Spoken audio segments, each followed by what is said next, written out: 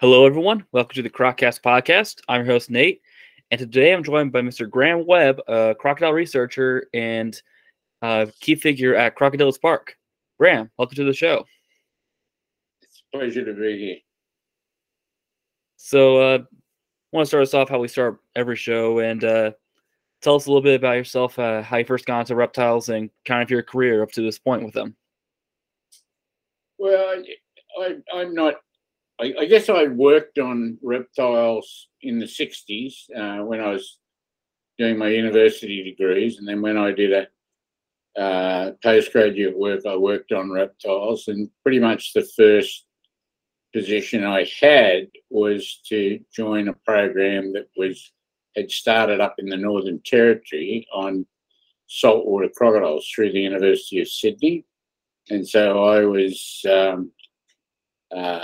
very thrilled at the opportunity, because really to work seriously on crocs as a scientist, you need a lot of resources, because crocodiles, you're dealing one for something under 100 grams to something up to 1,000 kilograms, and it's not the sort of thing a biologist can really do with a canoe and a pair of binoculars. And I'd had a lot of experience at field work around Australia and elsewhere by the time I finished my PhD. And so it was an opportunity to really get into pioneering research with crocodiles throughout the hunting period up here for saltwater crocodiles, which was that heavy hunting was from the end of the Second World War to protection in 1971. There were very, very few left. You could fly all the rivers and not see one. But there were still little patches where the population was recovering when I started work. And most of the basic natural history even had not been studied in any depth. So it was a remarkable period for me and for any biologist, because it's real pioneering research where every day you see something and you start asking questions. Wow, what's that? Oh, I haven't seen that before. What's it doing? Why is it doing it? There was just a huge. It's often pioneering research is really addictive, and it's exciting. It's like moving into a darkened room and switching on the light. That for the first time, you're starting to see things that nobody else has ever really written about or known about or understood. And the hunters, of course, had built up a lot of knowledge about crocs, but it was their observations were often correct, but their interpretations of those observations were often not, for various, because they're not really trained biologists. And the other part of this that was important was that between 1973 and 1976, I was based largely in Maningrida in the north coast of Arnhem Land, which is a huge Aboriginal reserve. And the Aboriginal people in Maningrida at that time had often only come in from the bush in the 1950s and 1960s. So they were very traditional in many, many ways, were incredibly skilled bushmen. As a biologist, you're just in total awe of some of the skills that these people have. And so I spent a long time working with them, getting to know them. I worked very closely with them and got a real understanding of what traditional people are about, and that's been with me ever since. So that's the history in a nutshell. It's not really, I guess, after publishing a lot on saltwater crocodiles, I left that program and joined as a consultant. There was no university up here in those days, the Parks and Wildlife, and was able to, as a consultant, was able to work on freshwater crocodiles. So by the mid-1980s, I guess, I had a lot of experience with two species of crocodile that were quite different. And that put me in an almost unique position globally. There were very few biologists that had this tremendous opportunity that I had combined with, I was quite prepared to work 7 days a week and 14 hours a day. It was, I think it must have been ADAH or something. It just suited me perfectly. So it's sort of gone from there. It transformed from that pure biology to management, which I'll go into later, because saltwater crocodiles are great when there's none around and nobody has to put up with them. But if your conservation action works, you've got a whole new suite of problems that biologists just are not trained to handle. So it's been an interesting period of time. So you also play a key role at Crocodylus Park. You want to go over a bit of the history and park and what it does? Well, yeah. In the 1990s, we built Crocodylus Park largely as a research and education centre, but outside of government. And for many years since then, we've done research there. But I guess the income comes from tourism, and when we were into crocodile production type research, we would get some income back from the animals. But now it's just the costs of research are just so high that we've sort of had to pull that down a little bit, because we're spending way too much on satisfying curiosity than looking after our best interests, Yeah. So, but the story in understanding saltwater crocodiles here is to understand how management issues became so much more important than the biology. That when saltwater crocodiles started to recover, it was very obvious from the survey results, because unlike, say, sea turtles, you don't see the 1-year-olds, 2-year-olds, 3-year-olds, 4-year-olds, 5-year-olds. When they often monitor sea turtle populations, they tend to look at nesting females or something like that. But that's obviously,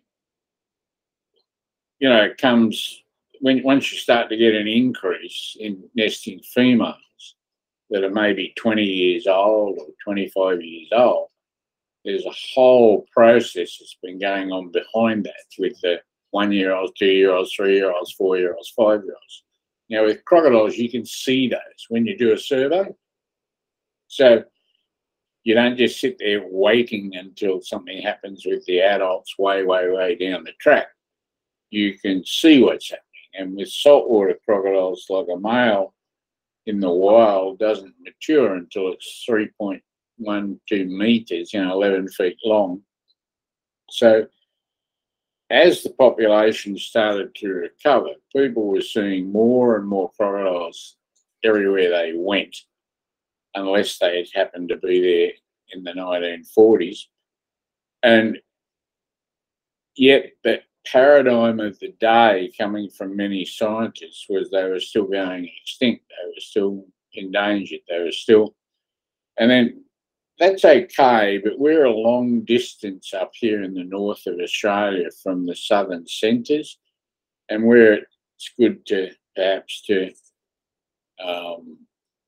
follow that line of reasoning down in Sydney in your 2-bedroom unit. It's not good when you're isolated in the Northern Territory and suddenly these very large animals are becoming more and more common. And then I guess things came to a head in 1979, 1980, when we had 2 people killed by crocodiles, 2 people badly mauled, by crocodiles. And just when we got self-government and started to build tourism, especially fishing is a very big deal up here, one big crocodile started tipping over fishing boats with people fishing in them, and at night time, and they'd swim to the shore and in terror, and it would stay beating up the boat. So they became everyone in tourism was saying, God, you've got to stop this. No one will visit the Northern Territory, So crocodiles started to become persona non grata amongst a lot of people. And that was, it's hard to know how to solve that problem, because they are dangerous animals. Like a big saltwater crocodile, if you get grabbed by a saltwater crocodile that's 4 meters long, well, there's pretty much 100% chance you'll die. And they're not like, I guess you see, predators are funny in conservation. You see all these people that are, I don't know, feeding sharks or patting sharks underwater and all this, saltwater crocodiles, if you dived off the bridge in the Adelaide River, which is about 50, 60 kilometres east of Darwin, and started swimming, there's 100% chance you'll be killed. It's a matter that if it's going to happen in 5 minutes, 10 minutes, 15 minutes. I don't think you'd get over 15 minutes. So you're dealing with something. You can't sugarcoat something like that.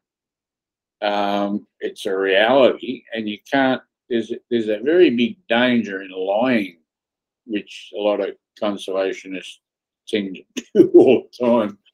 Is basically embellishing. Well, they're misunderstood, or they're this or that. The reality is that they are a very serious predator, and you need to really be careful in what you do.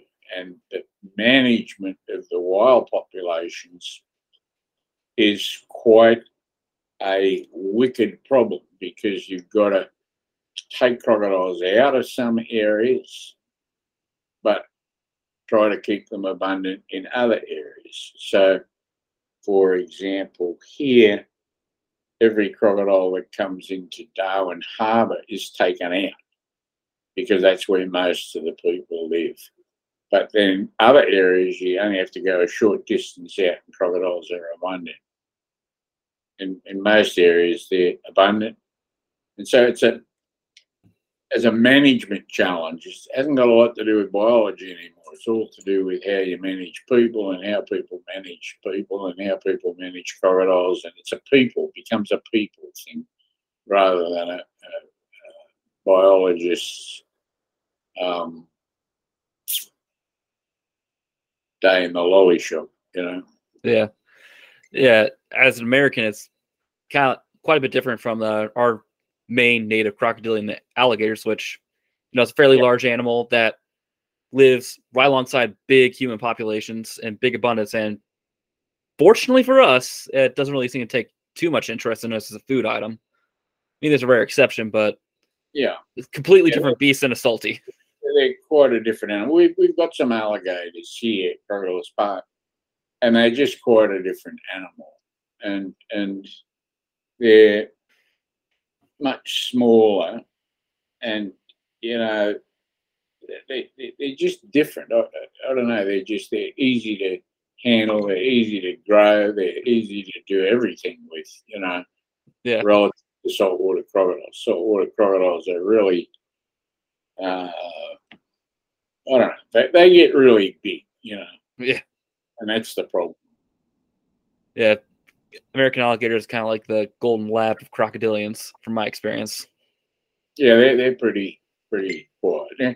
Like some of the little crocodiles in the world, like the Philippine crocodile, the Cuban crocodile, they're really. I always think they're more of a handful than saltwater crocodiles. What I mean, they're just, they're really much more sort of defensive and aggressive with each other and with anybody else, Bullying complex.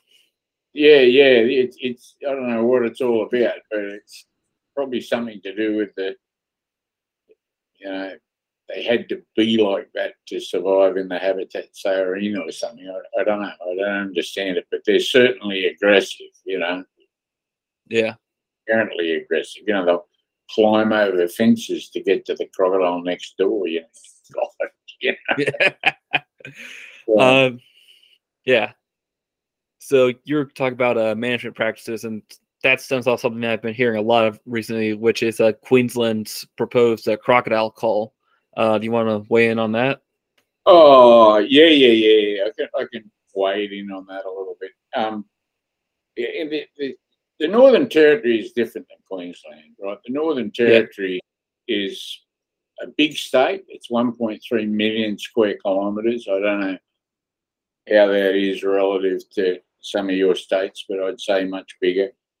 And it only has 250,000 people in the whole state, and 30% of them are Aboriginals, many of them traditional, living on communities. So Darwin at the top, which has about 130,000 people, is the seat of government. Our seat of government is here, right in the Crocodile Territory. And we're isolated from everyone and really quite different to a lot of people. So what we did, when the dilemma we had in the 1979, 1980 was the dilemma I had at least, was how are you going to make people or encourage people, you don't have to make them, to continue to support the recovery of the wild populations. And it was really a challenge because everyone was getting upset.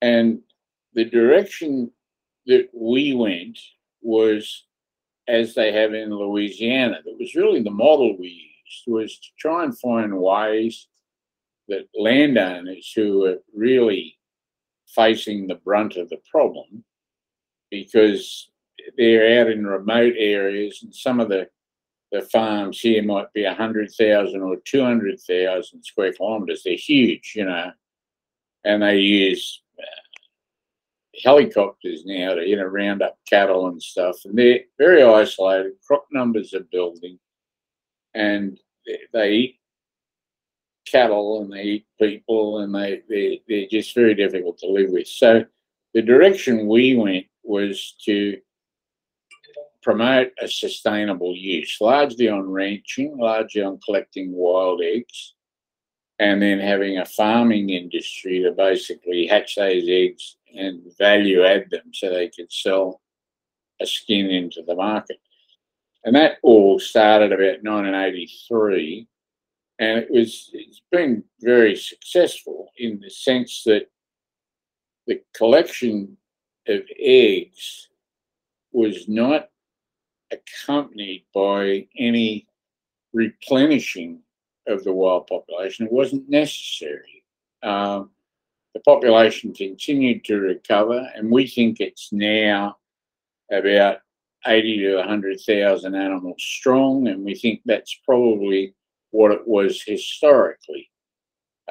We think we're very close to the historical abundance in most areas, in most of the Northern Territory. And the rationale behind that is that landowners could sell the eggs to the farms and get a return back from the crops. Not a great return, but today, if you have a little patch of swamp with say 20 nests in it, well, you might get $20,000 or $30,000 back from that for doing nothing. Now, to get $30,000 today from the bank every year for no expenditure, you've got to have probably a couple of $1 million invested on the current interest rates. So I wasn't, I wasn't sure it would work when this was all started, mind you. I was looking very carefully at what had happened in Louisiana, which did seem to be working very well. But I was surprised myself at how, over time, that financial benefit, like engaging people in the programs, instead of them being the enemy and having to try and force landowners to put up with them, which they're not going to do anyway, it certainly did help. It did help. And so it's fostered the recovery. And what was even, I think, more important is that something like 60 plus percent, or it might be 70 of the eggs come from Aboriginal lands, remote Aboriginal lands, where economic development is extremely hard to do, and where the people have no real interest in agriculture. They were never farmers, and it fits in perfectly because it means that it gets income from natural areas of wetland, and you do not have to drain them or farm them or grow rice or grow domestic animals, and so that's been really successful. And now there's a trend now towards getting satellite farms out in these really remote communities where they can now take the raising, they do the incubation. Incubation on communities started in some, 20 years ago, but now the raising of the animals to a stage they can come into the bigger farms can be done on site. And so it's leading to some economic development that's all associated with crocodiles, which all puts value on crocodiles. And so by and large, the public, even though they often don't like crocodiles for obvious reasons, fishing is a big activity up here, and crocodiles are always a worry. But people, the community as a whole, sees crocodiles as being an economic asset to the Northern Territory.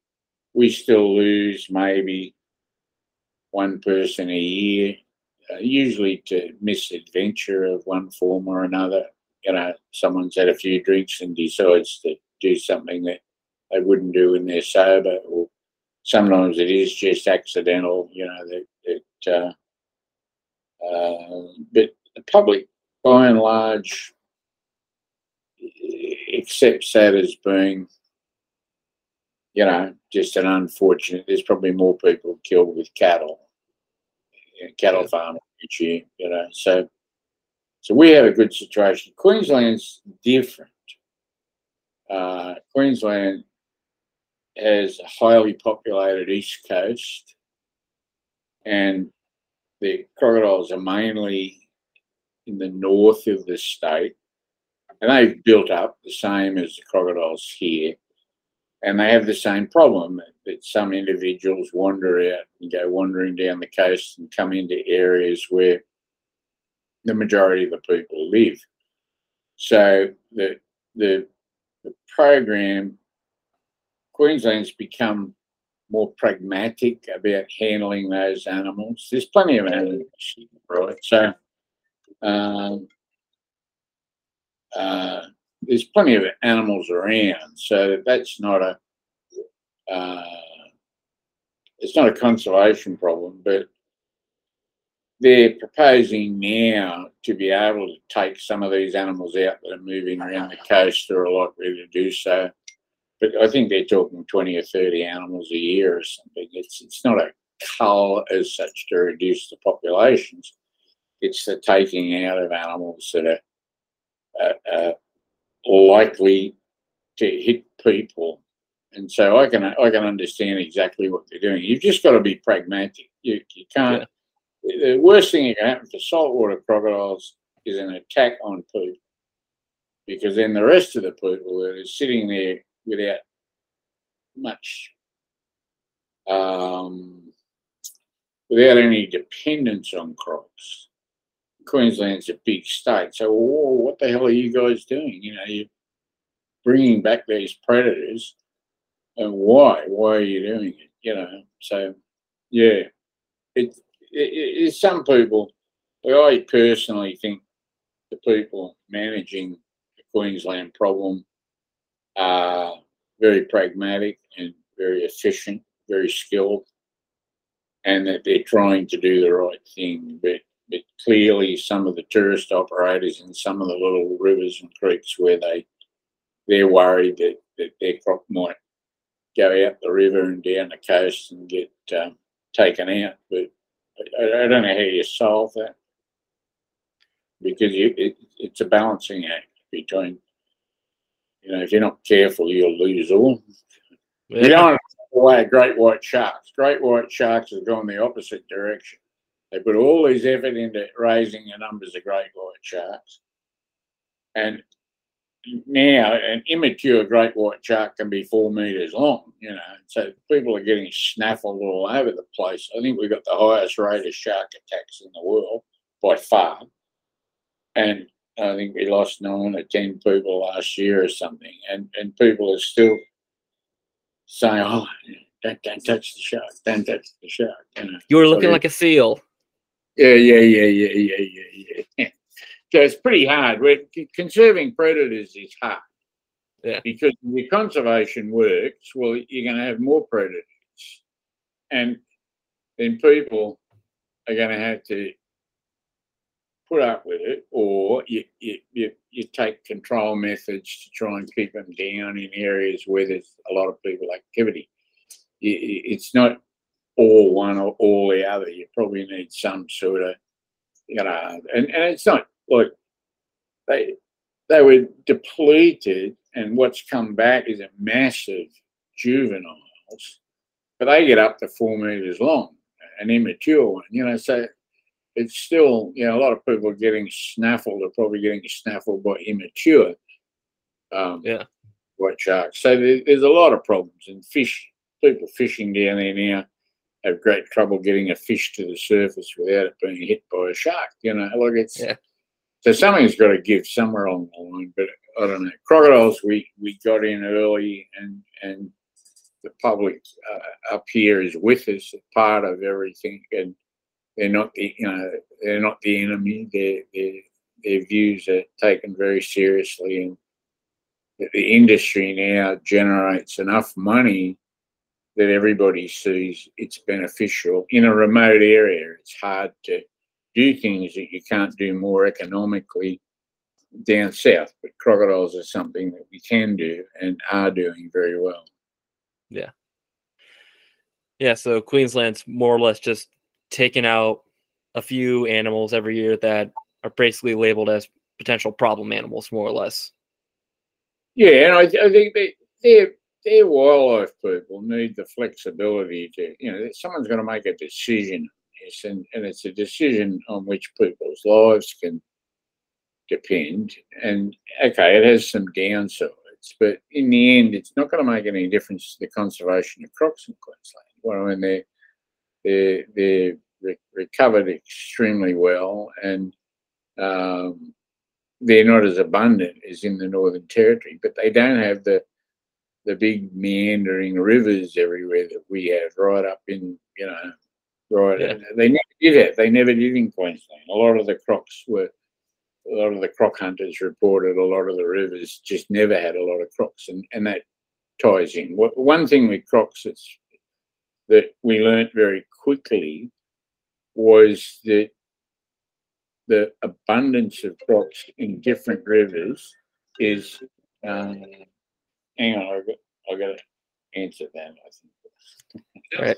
Yeah, I can just cut this and edit it out. So, let's see here. You mentioned you did some work with freshwater crocodiles as well. You want to talk about that? Well, yeah, freshwater crocodiles are a completely different animal. They're much smaller. They're endemic to Australia. And I always remember one guy who was doing his PhD on them with us. He had a T-shirt made. It said, "Australian freshwater crocodiles, the thinking man's crocodile," because everyone gets wrapped up in saltwater crocodiles. But at that time, when there still weren't a lot of adults, there are a lot of questions you couldn't answer with saltwater crocodiles. Whereas freshwater crocodiles they'd been hunted quite intensively, but only from 1959 to 1964 when they were protected. So they'd had a lot more time to recover, and so there were a lot more adults in the population. And so it gave you a chance to look at a population where you could get big samples of adults and you know, we did the sort of things with freshwater crocodiles that we did with saltwater crocodiles. But by that time we had the experience and we knew, you know, when biologists often rush into something like this, you're so wrapped up in doing it and catching them and measuring them and all this sort of stuff. But when you start analysing the data and looking at the errors you've made or the mismeasurements or something you didn't write down, you start to realise, oh wow, I should have put much more attention into the making sure, you know, not focusing on the razzmatazz of catching crocs and this type of thing. Yeah. And so with freshies, we were able to do that. We were able to be much more disciplined and experienced. So the results we got back were, it was very little known, actually. There wasn't much known about freshwater crocodiles. So we were able to do the same things, but do them in, I think, much more detail and much more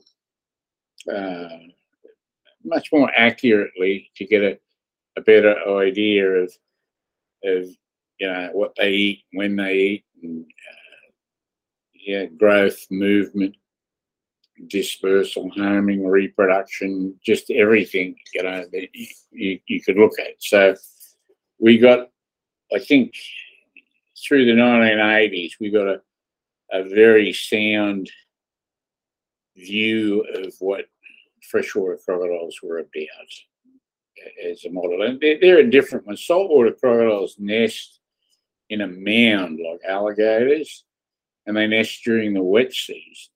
And up here we have a distinct wet season and a distinct dry season. We have an average of about 1.4 metres of rain a year, but probably, you know, 90% of that falls between November and April, May. The annual average rainfall for July is 0. You know, it's just perfectly dry. So you have a very dry season and a very wet season. And saltwater crocodiles nest in a mound of vegetation, and they nest during the wet season. And they start nesting in October. They don't finish nesting until April, May. And the peak is usually in December, January. Now, freshwater crocodiles are the opposite. They nest in a hole in the ground. They nest during the dry season, and they nest within a 3-week period, a 2 to 3 week period.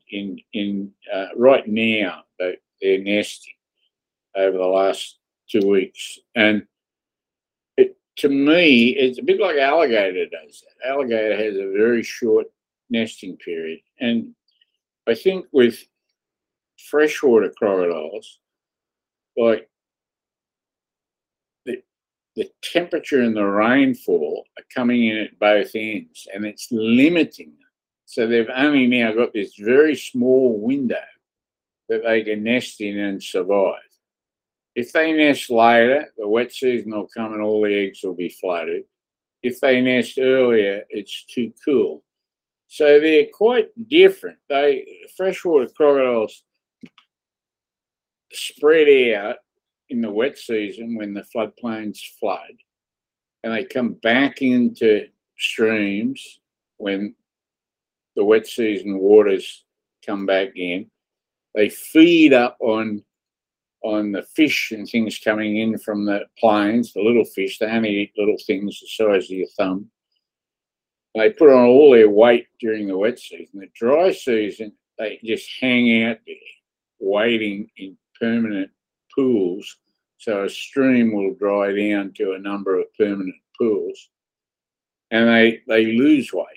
They don't feed much. There's not much food there, and they mate in May, June, way early, and then it's not until August that they actually lay their eggs, so that they have a brief period of activity for early in the dry season, and they must store the sperm until that time when they lay. And then the wet season rains come in November, which is when they start to hatch. So my point is that the environment is closing in on them. It's there. Like, I don't know what sort of, how many thousands of years you calculate these things, but they seem to be limited now.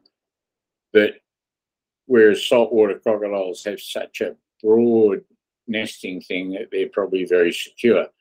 And I'd say that's probably been a factor in alligators. Alligators have a very pulse nesting. There's not long that they can nest in. And what's more, one of the interesting things about alligators is that their development is neotnous, which means the first part of development of the embryos is at, say, 30 degrees, is very similar to crocodiles. But the second part is really hastened. So what you get out, you get an animal that hatches after 60-something days, whereas the equivalent animal for crocodile would be maybe 85 days or 90 days. So, and the crocodile comes out with all its teeth and everything else, not the alligator. The alligator comes out with a lot of yolk, and it's still basically a young animal. So it's squeezing down, everything to survive. So, hatch out before it gets cold. Yeah. So in a long-term evolutionary point of view, there's crocodile fossils everywhere everyone digs. And I think this sort of nesting thing may have played a role in where they could survive and where they couldn't. Yeah.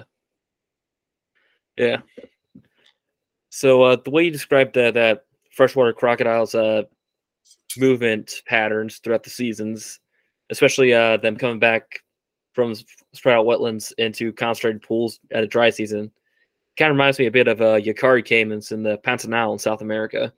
Yeah. It's similar. The Pantanal and the Llanos are similar habitats to the wet, dry tropics up here, where you've got distinct wet seasons, everything floods, and then dry seasons where there's no rain. And as you've probably seen in the last couple of years in the Pantanal, where things have really dried during the dry season, there's been massive congregations. I've never seen anything like it, like thousands of animals on top of each other, and a high mortality and animal cannibalism. And that's they're just, caimans generally are remarkable animals. They seem to mature in a very short time. Not sure why. They must get access to abundant food. I once heard them described as the rats of the crocodile world. They're just an amazing production animal in terms of biological production. It's tremendous work done on the Pantanal caimans. Yeah. So in between freshwater and saltwater crocs, which one would be your favorite? I don't really have a favourite. I'm not emotionally. I don't think I'm emotionally attached to crocs. I just I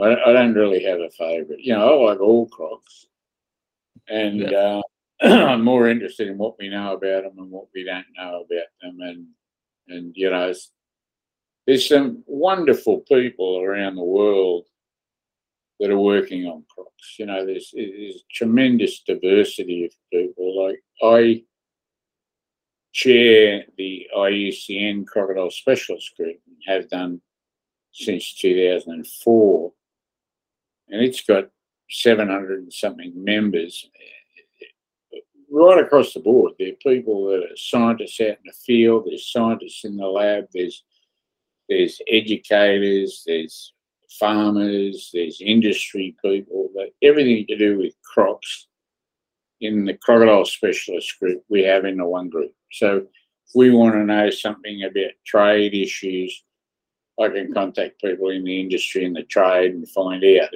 It's because what's happened worldwide is sustainable use has been embraced in the whole conservation management approach to many crops in many different countries. And it's not a panacea by any stretch of the imagination, because anything that is used as commercial resource has its own commercial problems, but it has clearly been successful, and it has helped generate resources for crop conservation and management. It's very difficult in many countries to get for a government to allocate resources to an endangered animal. It's just very difficult because they've got all sorts of other priorities in cabinet when they discuss where the money's going to go. So if you have two equal species of equal endangerment and one has the potential of generating income, well, governments will tend to support that. And that I think that's another thing that's often forgotten, that many of us who appreciate the intrinsic value of wildlife and just love wildlife for what it is, for many other people, the instrumental values for wildlife are very important. And when it comes to governments allocating budgets, making a firm commitment to conservation and management, the potential for sustainable use has been an important element of that. Yeah. The one universal key to get people to care about something is to put a dollar sign in front of it. It's and it's like a lot of people think it's horrific that you use animals, but I just have trouble with that whole logic, because animals are wonderful, and you don't need to disrespect them to use them. But I mean, the Aboriginal people are born into a moiety or a totem of particular animals, and they love animals. They have all sorts of stories about the animals. They revere them in many ways, but it doesn't stop them eating them and enjoying them and using them. And you don't have to have this or that. You can have both. But it's like today. It's a lot of it is. A lot of people, we're now dealing with a world that's 60% urban. You know what I mean? Yeah. And those people, in many cases, have a very, very limited understanding of nature and where we fit in nature, and so they're easily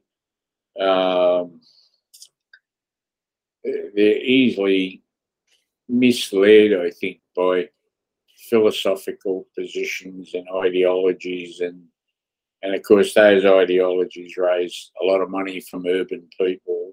It's another whole complex arena that crocodiles have been under attack by animal rights activists, and they I don't know why. It's what I mean.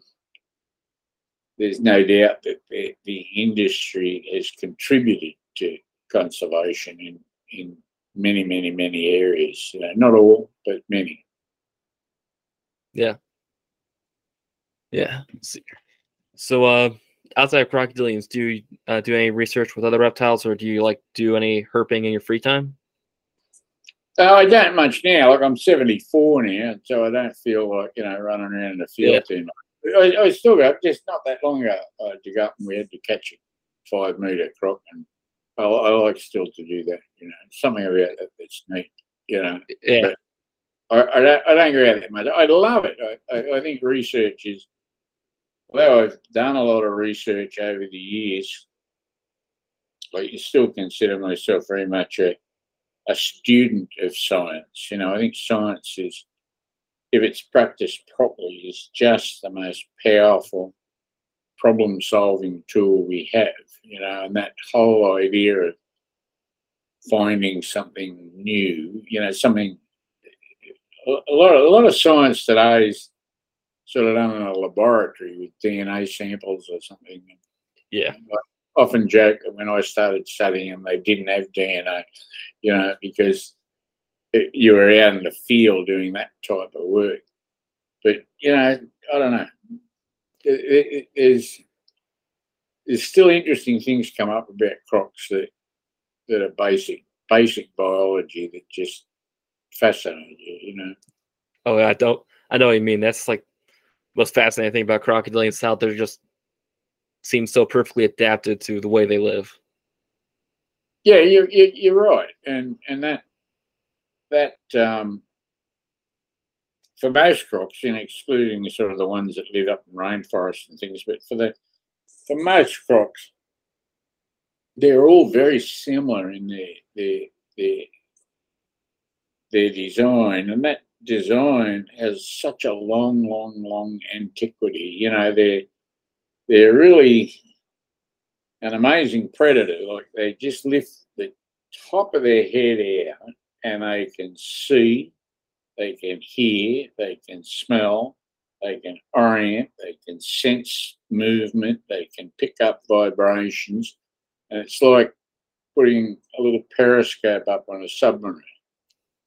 And then they can go down, they can cross a river with the tide running or the water running and come up exactly where that sound was when they went down on the other side. Look, it's an amazing thing. And whatever it is on the other side, you usually can't see still how big the predator is.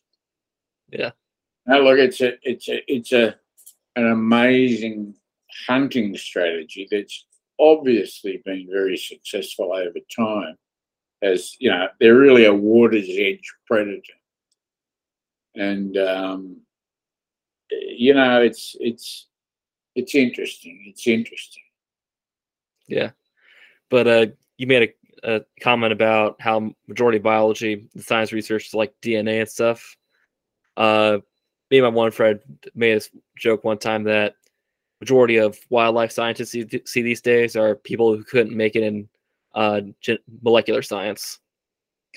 Well, yeah, it's powerful stuff, and it's we're using it here to determine, where crocs are coming from that are found in different areas, and we're looking at a guy here, or a number of people here are working on regional DNA to work out where crocs are coming from, because it's just amazingly powerful in that direction. Like, one of the things we're able to find is that the crocodiles coming into Darwin Harbour are mostly all coming from the west and not from the east. But if you look at the map of the Northern Territory, we think now that a lot of the crocs coming across the coast from the east may be continuing, because they come across and then they're either going to have to take a 90-degree turn south, or they're going to leave the Northern Territory altogether. And we're interested in that because in East Timor, that's nearby, there's a huge rate of increase in the number of crocs and the number of fatalities. They're losing maybe one person killed a month. And we think we're just about to go up there again to get more samples, that some of these animals causing the problems may be animals that are coming from here. There's some odd things. We've got oil rigs between here and East Timor, and crocs turn up on those oil rigs. So you've got to say, well, where are they coming from? You know? Yeah. And so the DNA stuff is critical to being able to pin down whether that's occurring and perhaps the rate at which it's occurring.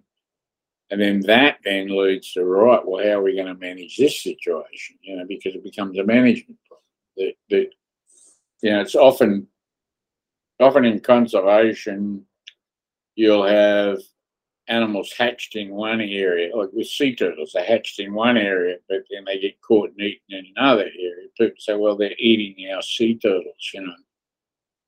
But in this case, if the crocodiles are hatched here and they're eating people in East Timor, well, you got to turn that all around and say who's responsible, you know. Yeah. So it's an interesting issue. It's the first time, I think, that I know of it that's happened, where the country's put so much effort into conserving and successfully conserving a major predator, but then the predator may be moving offshore, and you know, where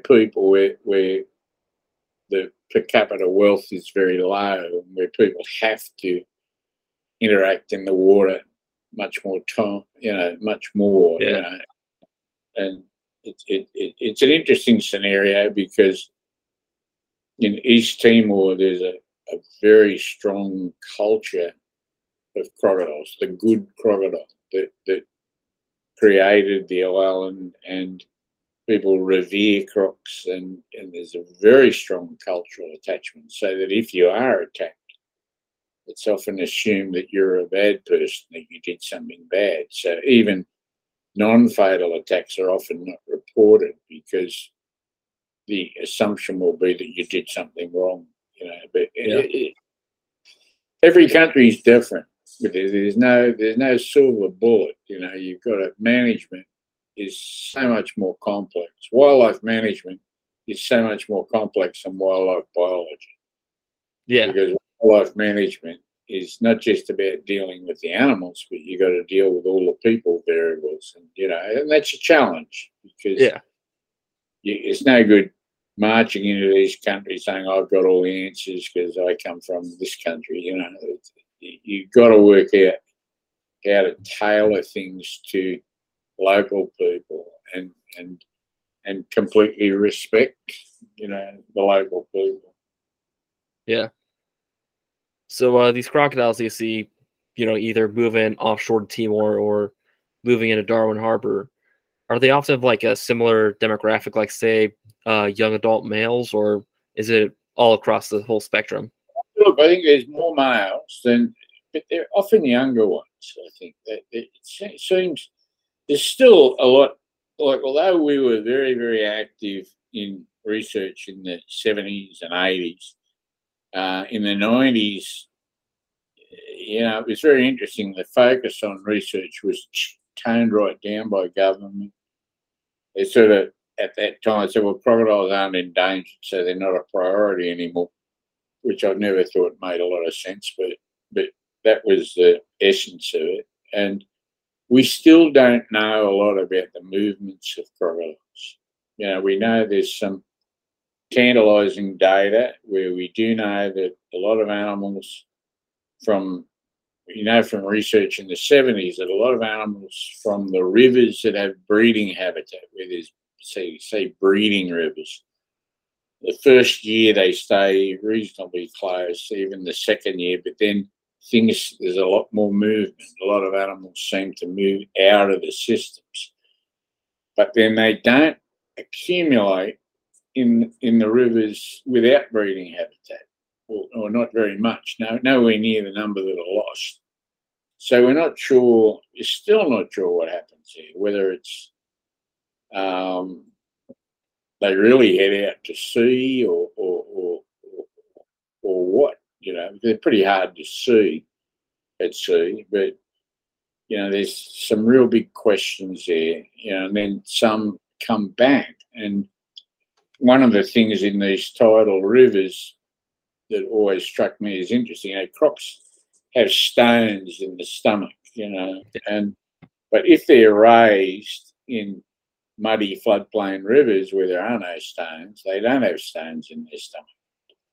But so you'll get animals, smaller animals, up to maybe 1.2 meters, 1.3 meters, that don't have stones much in their stomach. But if suddenly you get animals that are 2 meters long and they've all got stones in their stomach, so it looks like they may well have moved out of their natal habitat to somewhere and come back. Yeah. So many questions still to be answered. Yeah. So what are some big questions you hope to one day answer with your research with them? Oh, I don't think there's any big question. Science is about being able to predict. It's all about being able to predict what happens. Yeah. And I like to see the more you know about them, the more you can predict. And the better you can predict, the better you can manage, So I just like to see, more and more uncovered about crocs. Because that's about wild crocs, the whole realm of what happens in the captive raising of crocs, the incubate. We've done a lot of work on incubation in the early days, and we understand that pretty well now, I think. It wasn't well understood. And but in the raising of animals and the captive husbandry and things like this, a lot of questions in there about crocs that are continuing to be researched, but largely by on-farm type research. But there's some quite stunning findings coming out. It's the wild croc research that has gone down.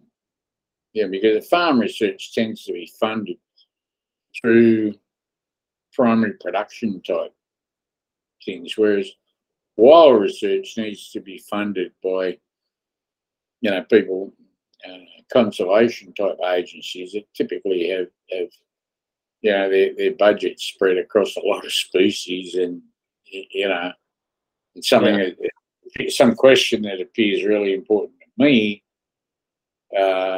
doesn't stack up against the lesser speckled reed wobbler or something that's having a problem somewhere, So it's hard to get the resources really to do just basic biological research on wild crocs. Very hard. Yeah. Speaking of wild crocs, I've heard that cane toads have a very different effect on freshwater crocodile populations versus salty populations. Yeah, well, it seems to be. It seems to be that salties are much more resistant to their toxins. The story with freshwater crocodiles, unfortunately, is still quite confused. There are some areas in which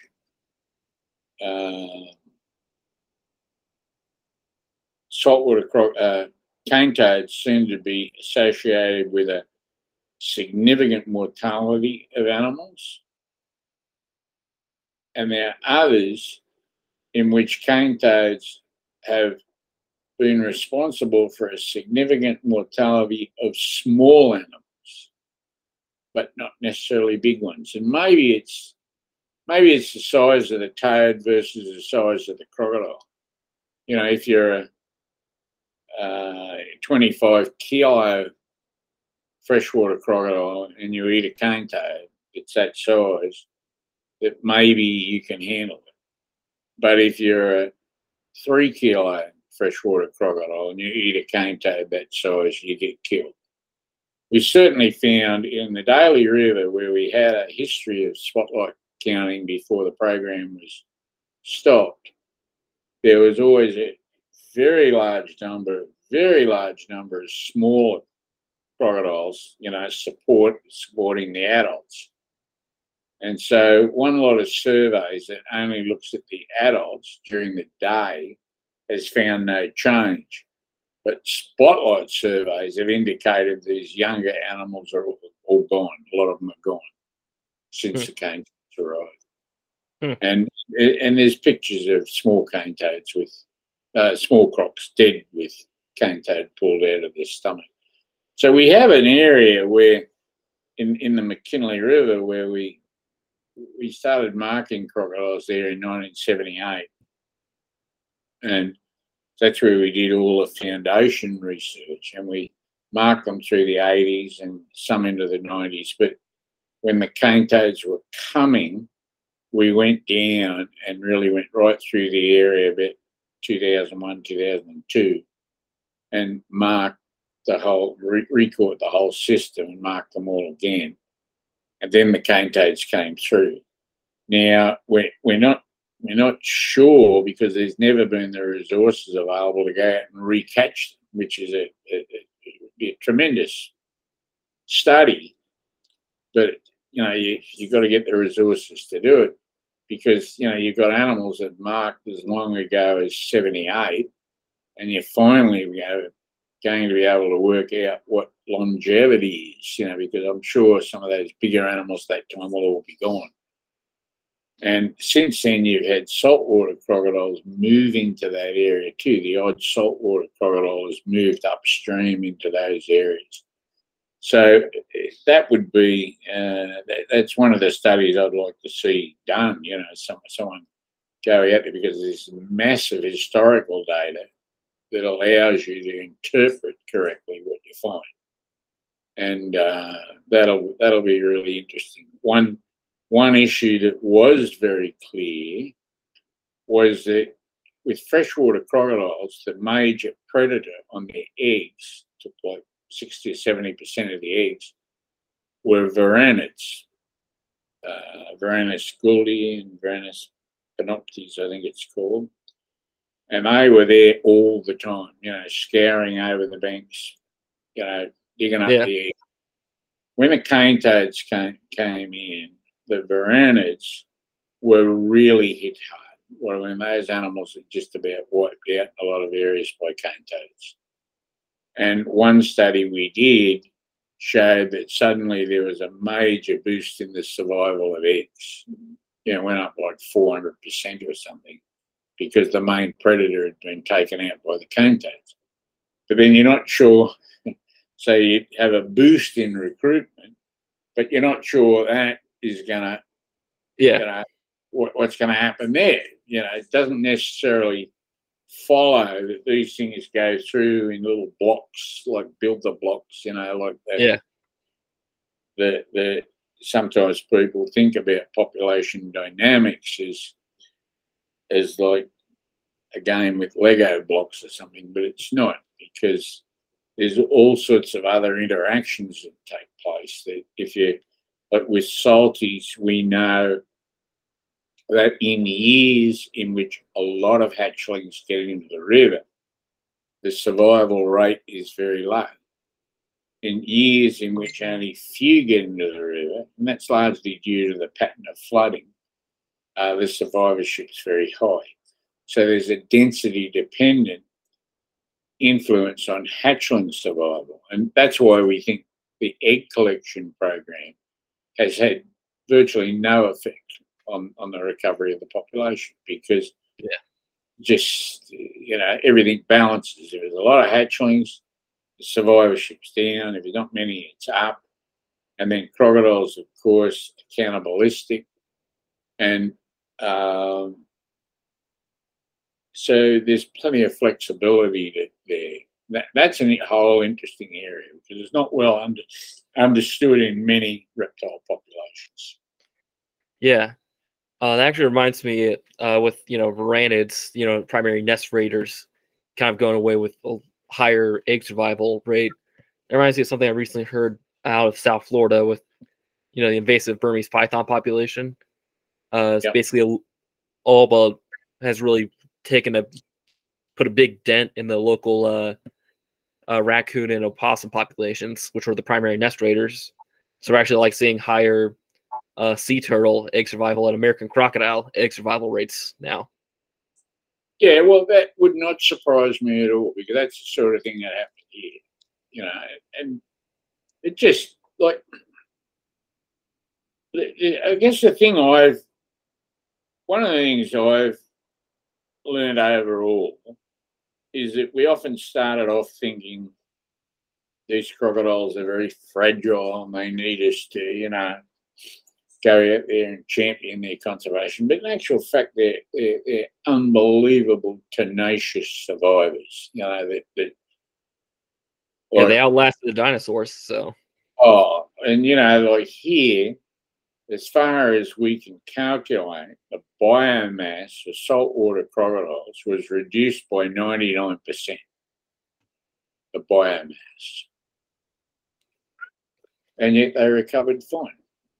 You know, they're amazing. They've got all these inbuilt mechanisms of density dependence and things and you know, it was really interesting because the Aboriginal people used to always say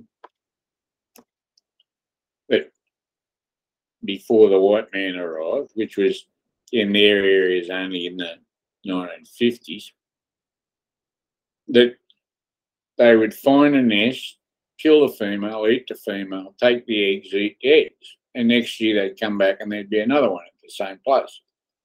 And I used to think that was some sort of statement that, you know, I just sort of couldn't understand it. But now I understand it, that what happens is as these populations recover, there's a lot of females that are in these rivers that are the size of an adult female, but they're not nesting because they don't seem to have some social right to nest by other dominant females.